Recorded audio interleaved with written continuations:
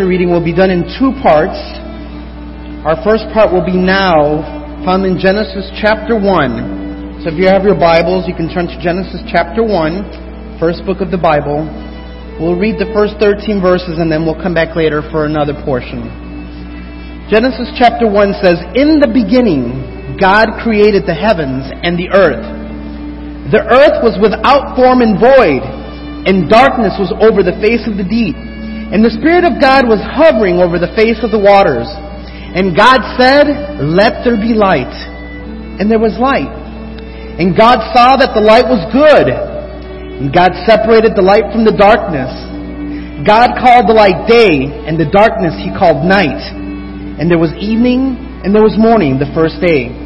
And God said, 'Let there be an expanse in the midst of the waters, and let it separate the waters from the waters.' And God made the expanse and separated the waters that were under the expanse from the waters that were above the expanse. And it was so. And God called the expanse heaven. And there was evening, and there was morning the second day.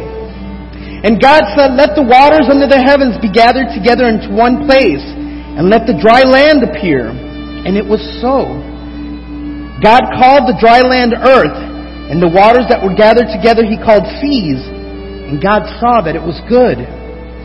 And God said, 'Let the earth sprout vegetation, plants yielding seed, and fruit trees bearing fruit in which there is seed, each according to its kind, on the earth.' And it was so. The earth brought forth vegetation, plants yielding seed according to their own kinds, and trees bearing fruit in which there is seed, each according to its kind. And God saw that it was good. And there was evening, and there was morning the third day."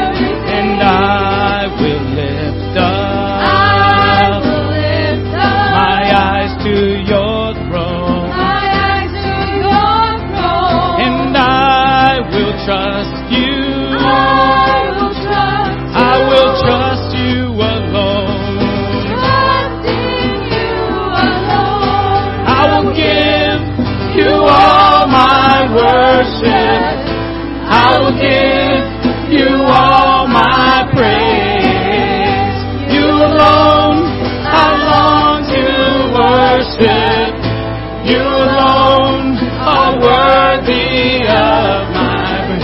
And I will give you all my worship. And I will give you all my praise. You alone I long to worship. You alone are worthy of. Let's sing that again. I will give you all my worship. I will give you all my praise. You alone I long to worship. You alone are worthy of my praise.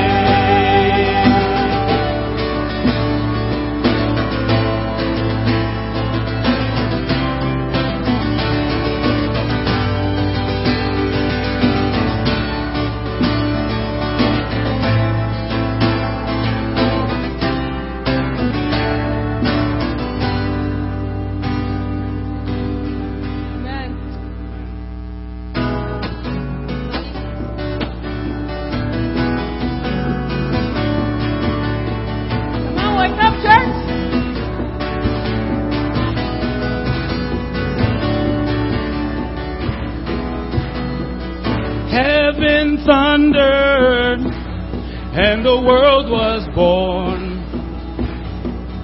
Life begins and ends in the dust you formed. Faith commanded and the mountains moved. Fear is losing ground to our hope in you. Come on, let me hear you. Unstoppable God, let your glory go on and on. Impossible things in your name, they shall be done. Freedom conquered, all our chains undone. Sin defeated, Jesus is overcome. Amen. Mercy triumphed when the third day dawned. Darkness was denied when the storm was gone. Unstoppable God, let your glory go on and on. Impossible things in your name, they shall be done. Unstoppable God, let your glory go on and on. Impossible things in your name, they shall be done.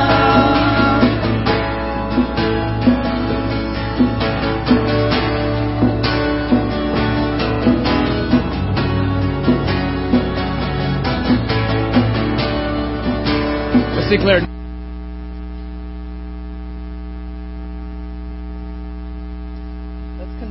Worship of Genesis chapter 1. We'll pick up starting at verse 14. God's word says, "And God said, let there be lights in the expanse of the heavens to separate the day from the night, and let them be for signs and for seasons and for days and years. And let them be lights in the expanse of the heavens to give light upon the earth. And it was so. And God made the two great lights, the greater light to rule the day, and the lesser light to rule the night, and the stars. And God set them in the expanse of the heavens to give light on the earth, to rule over the day and over the night, and to separate the light from the darkness. And God saw that it was good. And there was evening, and there was morning the fourth day. And God said, let the waters swarm with swarms of living creatures, and let birds fly above the earth across the expanse of the heavens. So God created sea creatures and every living creature that moves, with which the waters swarm according to their kinds, and every winged bird according to its kind. And God saw that it was good. And God blessed them, saying, be fruitful and multiply, and fill the waters in the seas, and let birds multiply on the earth. And there was evening, and there was morning the fifth day. And God said, let the earth bring forth living creatures according to their kinds, livestock and creeping things, and beasts of the earth according to their kinds. And it was so. And God made the beasts of the earth according to their kinds, and the livestock according to their kinds, and everything that creeps on the ground according to its kind. And God saw that it was good. Chapters 1 through 11, we're calling it Origins. I've entitled my sermon today, In the Beginning, God. These first 11 chapters of Genesis are so important. In them we find the record of creation in chapters 1 and 2. We find the fall of mankind. In chapter 3, we see the devastating effects of that fall into sin, the consequences of God's judgment on them. Chapters 3 and 4, we also see God's grace, the promise of salvation in Genesis 3:15. We see that grace also demonstrated in the ark, and also God's covenant with Noah in chapters 6 through 9. So it's a powerful book. I'm looking forward to it. We'll spend between today up to December on these first 11 chapters. We'll take a break and do Christmas in December, and in January we'll begin going through more of Genesis, looking at the patriarchs. So I'm excited what lies before us. As we think of Genesis and creation, I think most of us are aware today that Genesis in the first 11 chapters have come under tremendous attack from critics. Many have dismissed it as purely as a myth, and others, not willing to go that far, viewed them just as religious stories woven together by an editor. They reject the historicity of Genesis while accepting the religious point of the narratives. And of course, the evolutionists laugh off the creation account as being totally lacking in any kind of scientific validity. Hundreds of books have been written on either side of this topic, and we could spend weeks going through tedious material, looking at both the scientific and biblical aspects. There are scholars who are bright, well-educated, who are on either side. And that tells me that it's not primarily intellectual matter, but a heart issue. There are definitely competent scholars who hold to the scientific credibility, to the historicity of Genesis, to the Mosaic authorship of Genesis. So you and I can feel comfortable with that. Again, I really believe that the real issue behind the controversy is moral, spiritual, and not intellectual. You and I don't have to check in our brain at the door to be Christians, but we do have to submit to God's Word. And if we believe the Bible, if we believe Genesis, in the beginning God created, it affects us in a major way. But of course, because of sin and our tendency to not accept, not be willing to come under our Creator God, people have made excuses why they should not submit. But again, it is definitely a hard issue. I think the problem is that we see that the Word of God was written to give us an account of creation, but not to answer all the scientific problems that lay before us. B.B. Warfield, a theologian of many years ago, I think says it so very well. He said, and if you can imagine, a glass window stands before us. Picture, if you will, a glass window. He says, we raise our eyes and we see the glass. We note its quality. We observe its defects. we speculate on its composition. Or we look straight through it to the beautiful mountains or the sea or the lake that lie in front of us. You see, we see the world and absorb the wonders of it as we look through the window.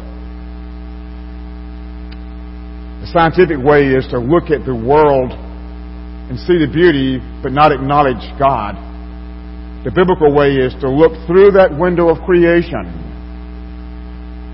and see God behind His wonderful creation. The scientific way of looking at the world is not wrong any more than the glass manufacturer's way of looking at the window. This way of looking through the window or at the window has some important uses. Nevertheless, the window was placed there not to be looked at, but to be looked through.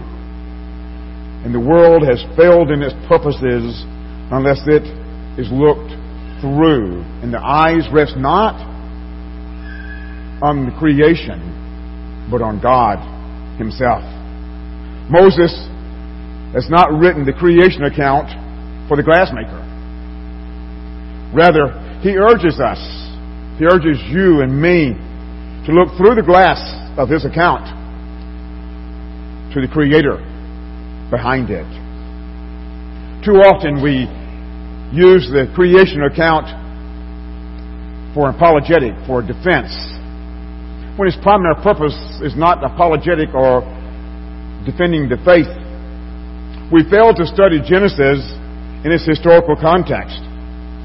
The background, which is so vital to understanding the meaning and the message of creation, is who was it given to first? And we'll see later on as we look at this that Genesis was written sometime after the Exodus and before the entrance into the Promised Land. So what was the situation at the time of the writing of this creation account? Who received the book? And what needs were met by it? See, it's so crucial as we look at the creation account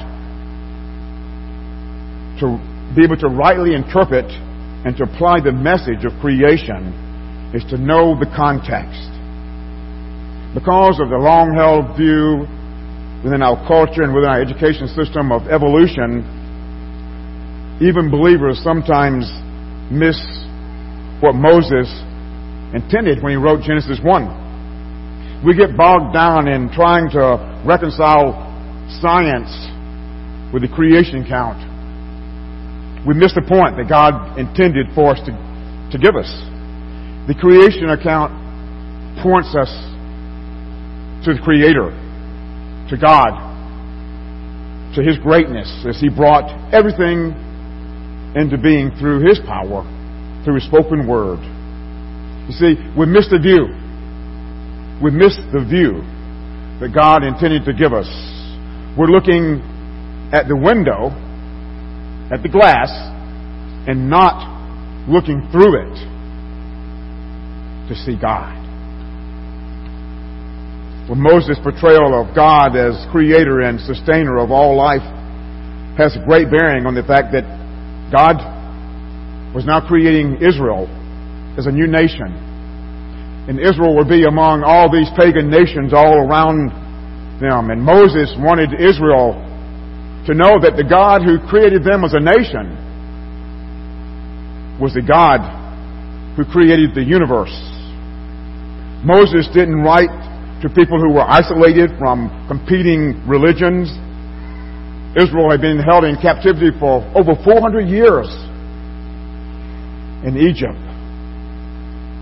where the sun and numerous other gods were worshipped. The Canaanites, if you remember later on, worshiped fertility gods. They worshiped gods that guaranteed healthy crops all around them. Israel will be facing people whose gods were identified as the sun, the moon, the stars, animals and rivers, and a host of other things. they offered food to these gods, and sometimes they offered their children to appease these gods. In short, everything that the pagans around Israel worshipped, God created. Israel had seen God destroy the pagans' gods through the various plagues. It's against this backdrop of false religions that Moses stresses that God alone created all that is. God didn't consult with anyone else. He didn't get anyone's permission. He just spoke things into being. And this would go totally against the pagans all around Israel.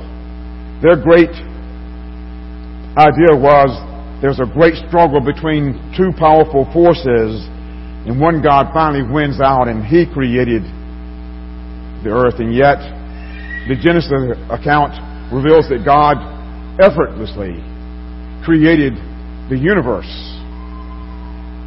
through His spoken word. Since He created the sun and the moon and the stars, He's over them, and they're in no way to be worshipped.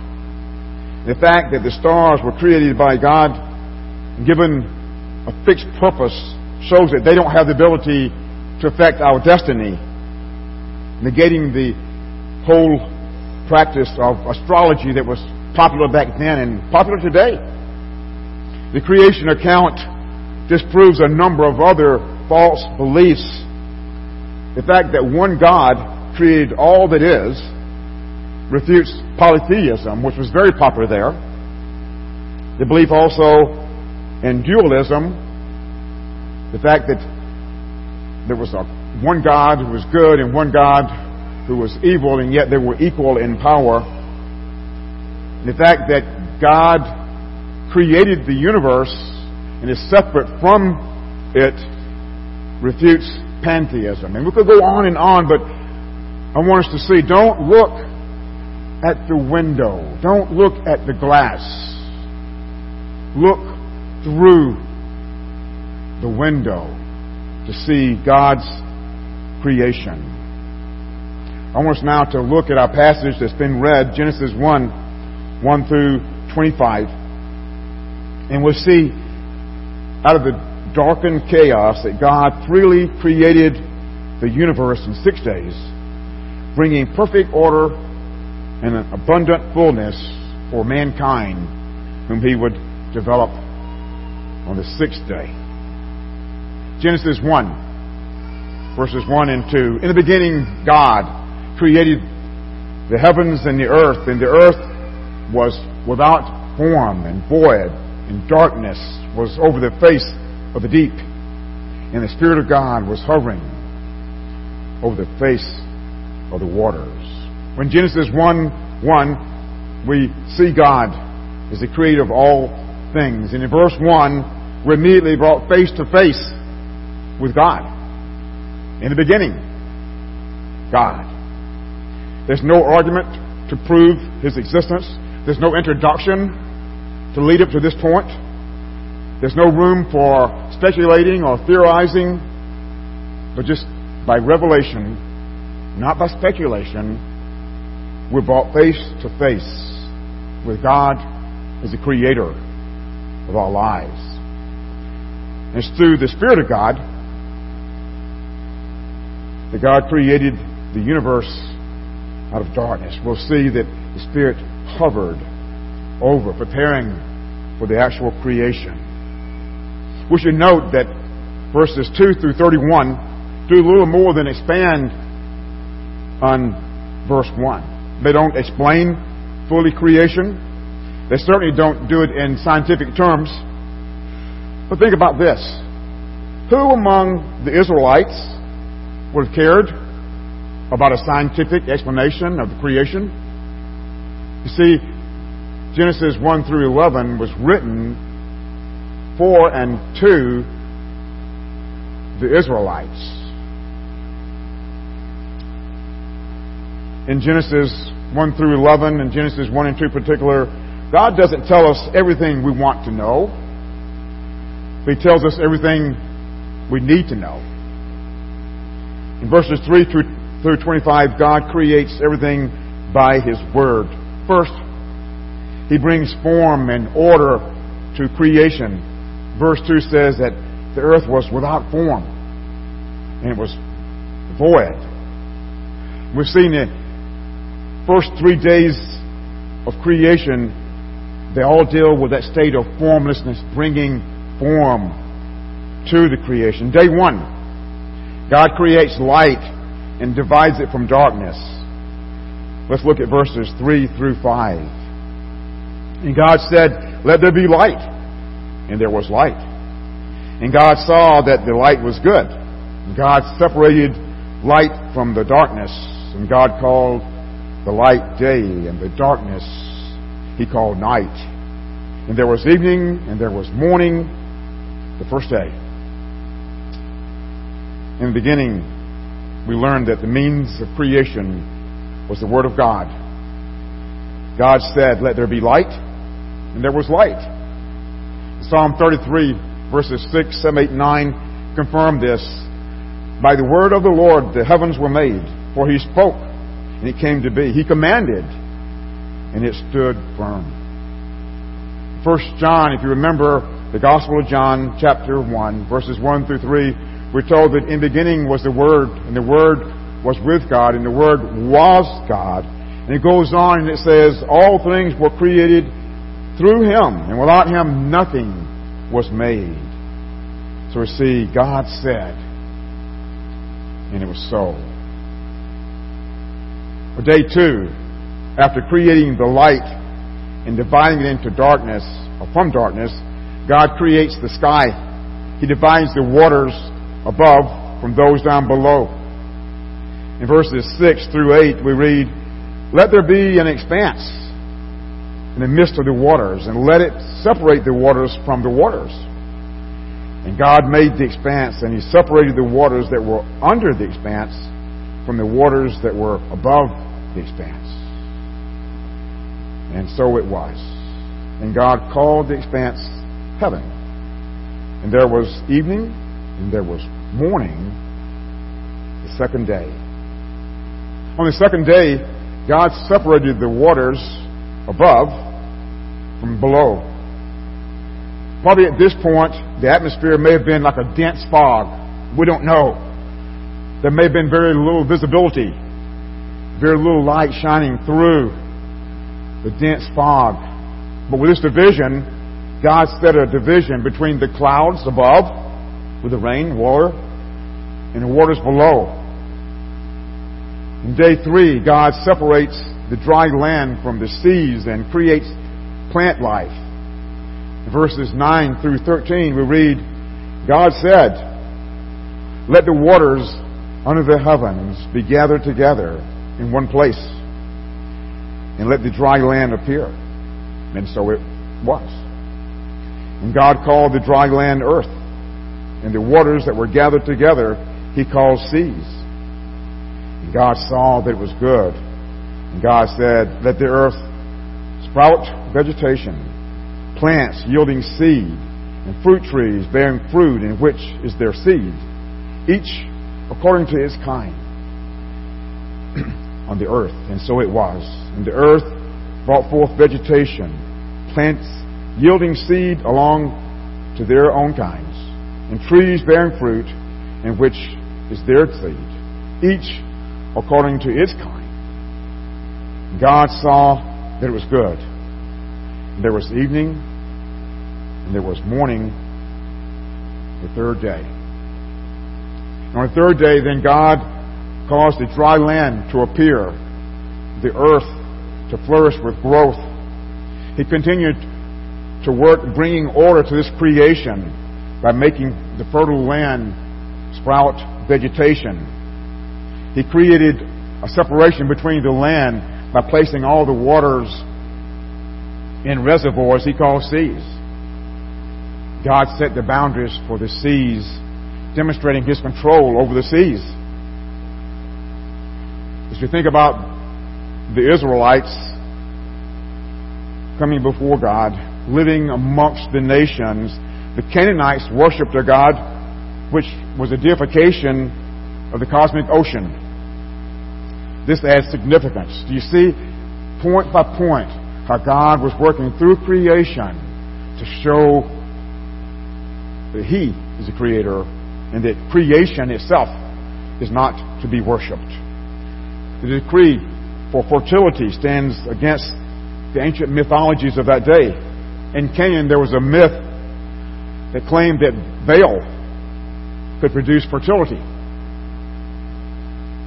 There was, and there is, no sea god, just the seas that God controls. And vegetation does not result from some pagan god ascending through a depraved ritual. It's a result of God's Word as He sovereignly oversees creation. Well, after the first 3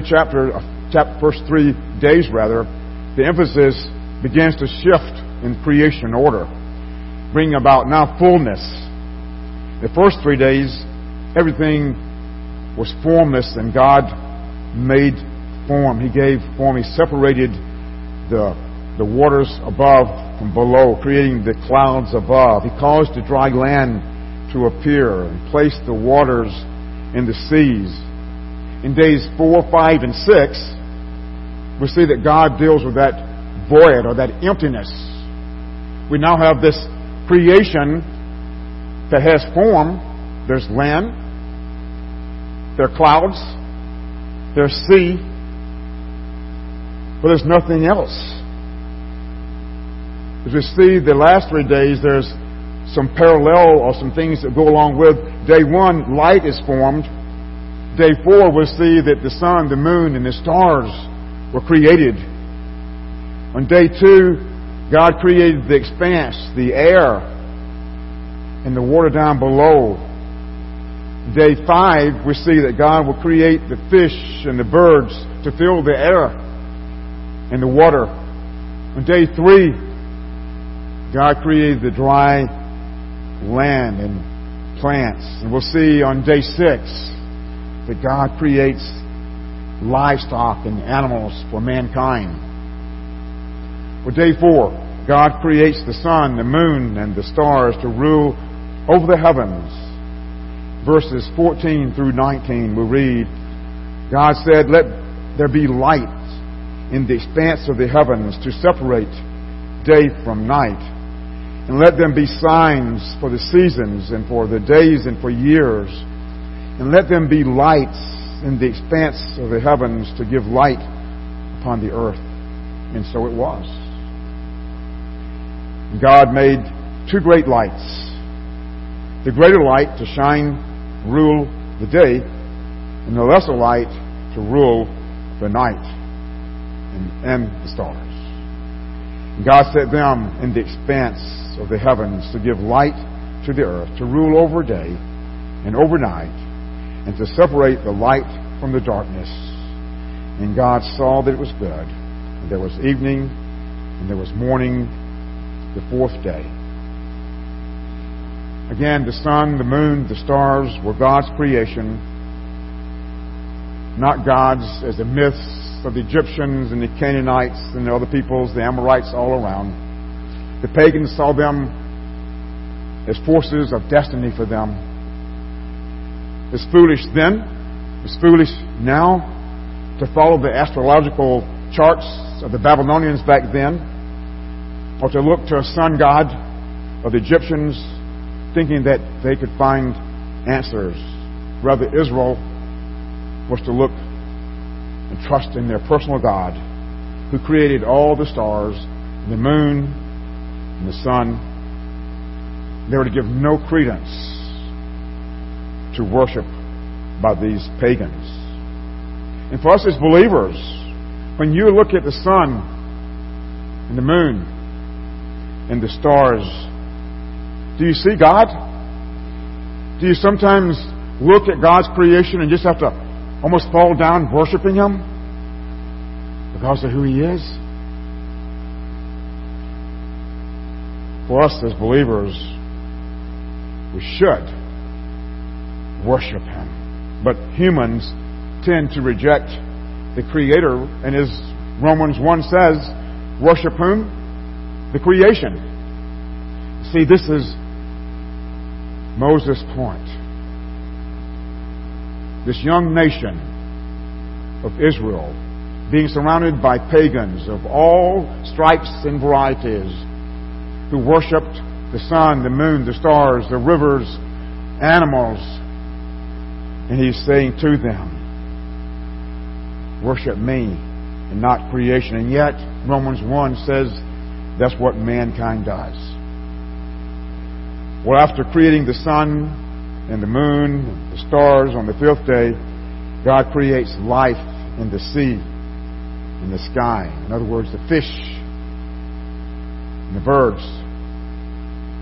In verse 20 through 22, God said, let the waters swarm with swarms of living creatures, and let birds fly above the sea, or above the earth rather, across the expanse of the heavens. And so God created great sea creatures, and every living creature that moves, with which the waters swarm, according to their kinds, and every winged bird, according to its kind. And God saw that it was good. And God blessed them, saying, be fruitful and multiply, and fill the waters in the sea, and let the birds multiply on the earth. And there was evening, and there was morning, the fifth day. On this fifth day, God created living creatures to inhabit the seas, and to fly across the skies. This passage again declares that life came into being by God at His command. You notice it mentioned these great sea creatures. They're singled out, I think, for special attention. The pagans worshipped the great sea creatures as dragons and monsters in rebellion. And they had to be subdued. In Canaan, the Lotan is equal to the Hebrews' Leviathan. It was a great force among them. But Canaan may fear and venerate these sea creatures as gods. But Moses and God wanted Israel to know that they were just creatures created by God.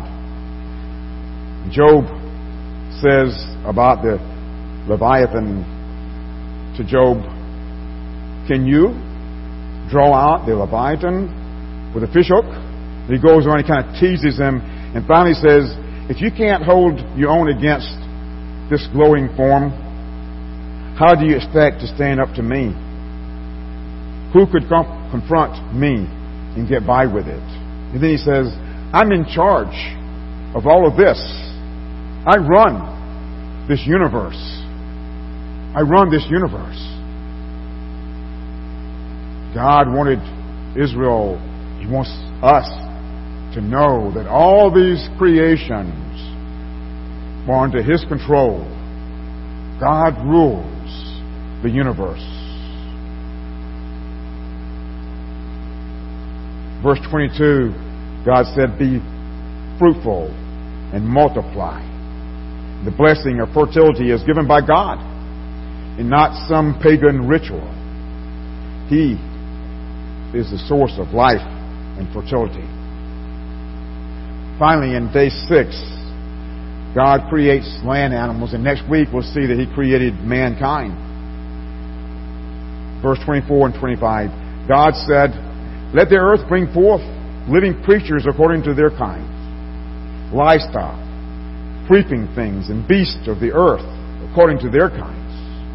And it was so. And God made the beasts of the earth according to their kinds, and livestock according to their kinds, and everything that creeps on the ground according to its kind.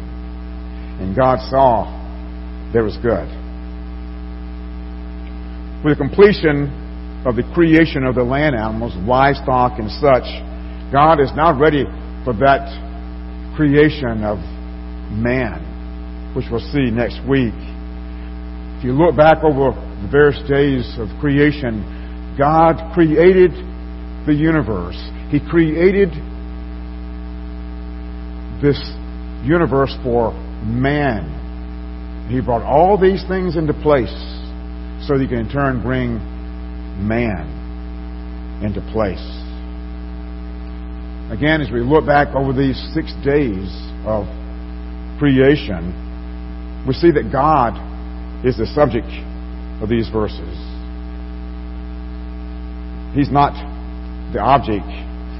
The objects are acted on: light, air, water, dry land, vegetation, sun, moon, stars, fish, birds. They're all in the creative process.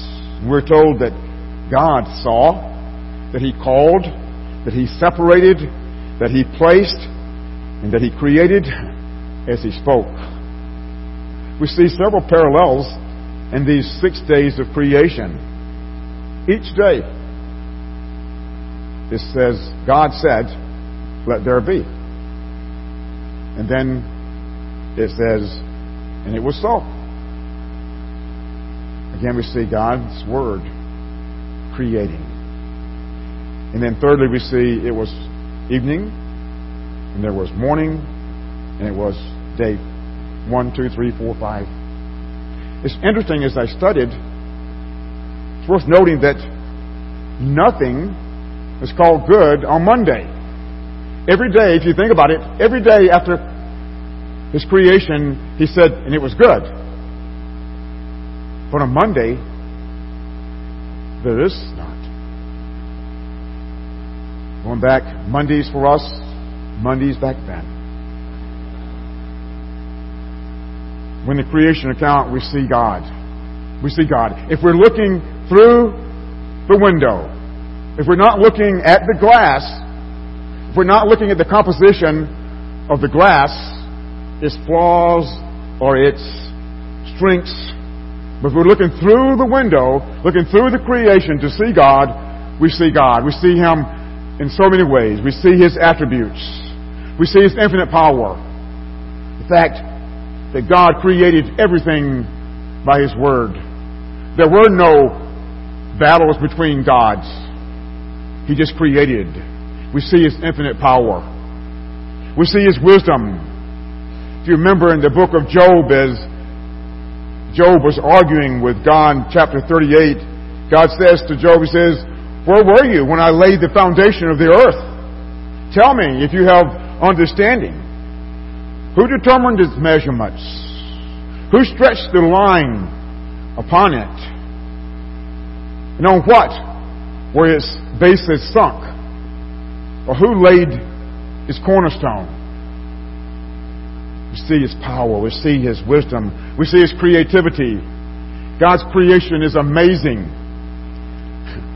Only a fraction of species on earth have been discovered. Whether it's animals, insects, plants. A Time magazine article back in 2000 gave some details. It says that biologists have cataloged 1.5 million, or rather between 1.5 million and 1.8 million species. And estimates of the true number of living species range between 3.6 million to over 100 million species. The most astonishing is that scientists estimate that more than 95% of all species that have ever existed are now extinct. 95% are now extinct. In a 2.5-acre area in Brazil's rainforest, there are 425 kinds of trees. In a small corner in Peru's National Park, there are 1,300 species of butterflies. God is creative. God is intelligent, and we see that even though scientists can study creation and deny His presence, it's so very clear there's an intelligent creator behind the creation. Many, many years ago, Sir Isaac Newton had this exact replica of our solar system made in miniature. The planets were all geared together by cogs and belts to make them move around the sun in perfect harmony. One day, as Newton was studying his model, a friend came by who was not a believer in creation, and marveling at the device, he exclaimed, "My Newton, what an exquisite thing you have." And he says, "Who made it for you?" Without looking up, Newton replied, "Nobody." "Nobody?" his friend said. "That's right." I said, "Nobody. All these balls and cogs and belts and gears, they just happened to come together. And wonder of wonders, by chance they began revolving in their set orbits with perfect timing." You see, that's your option if you don't believe in the intelligent creator of the universe. We see God's power in creation. We see His creativity. We see His wisdom, intelligence. As we reflect on this creation, we should be thankful. We should fall down at times and worship God and not the creation. We should be responsible toward the creation that He's made. We should trust Him in hard times. God is not only the creator of the heavens and earth, He also creates new life in those who have been damaged and destroyed by sin. Well, how did this shaping of creation for the human race take place? It says that the Spirit of God was moving, He was hovering over the surface of the waters. You see, God used the Holy Spirit to prepare the world, the human race. And since this is the first reference to the Spirit in the Bible, it gives us an idea of what He'll always be doing. The Holy Spirit is the one that gives life. The Holy Spirit is the one who gives form and direction to our lives. It's interesting that salvation follows this similar pattern as to what we find in creation. When God comes to us, think about this. When God comes to us, He finds our lives empty and without shape and without form. And then He speaks into our lives. His Spirit moves upon us. And as Paul declares, "For God, who said, 'Light shall shine out of darkness,' is the one who has shone in our hearts to give the light of the knowledge of the glory of God in the face of Christ." God's ways of working in creation and salvation are similar. Salvation is that recreation of creation using a similar pattern. God comes to us in our emptiness. He finds darkness, our darkness. He finds our emptiness. He finds our hopelessness. His creative word brings life to us. And as Paul once again says, "If anyone is in Christ, he is a new creation. The old has passed away, and behold, the new has come." It's the nature of the Creator God to turn chaos into order, to turn emptiness into fulfillment, darkness into light. And He still uses His Word to break through the chaos and the darkness of the human spirit, flooding it with His saving light. His Spirit hovers over us, flooding us with truth and with His saving light, preparing us for God, to make us into new creations. I encourage you today, as you look at creation, remember what God did through Moses. He wrote this account of Genesis not for scientists. He wrote it for Israel, a nation newly formed, A nation who needed to remember who their God was. He was a God, and He is a God today who reigns over the universe that He created. And just as Israel could take encouragement, knowing that all around them were these stronger nations established for long periods, that they could rest because their God is the creator of the universe. And then remember, the Spirit of God wants to work in your life, in my life, bringing the light of salvation, the light of truth, if we allow Him to work in our lives. Let's pray. Our Father in heaven, we thank You so much for Your Word. We thank You, Father, that when we look at Your Word, when we look at the account of creation, realizing the context, realizing who You were talking to, Father, realizing what You were hoping to establish, Your purpose, is so very clear. We acknowledge, Father, that You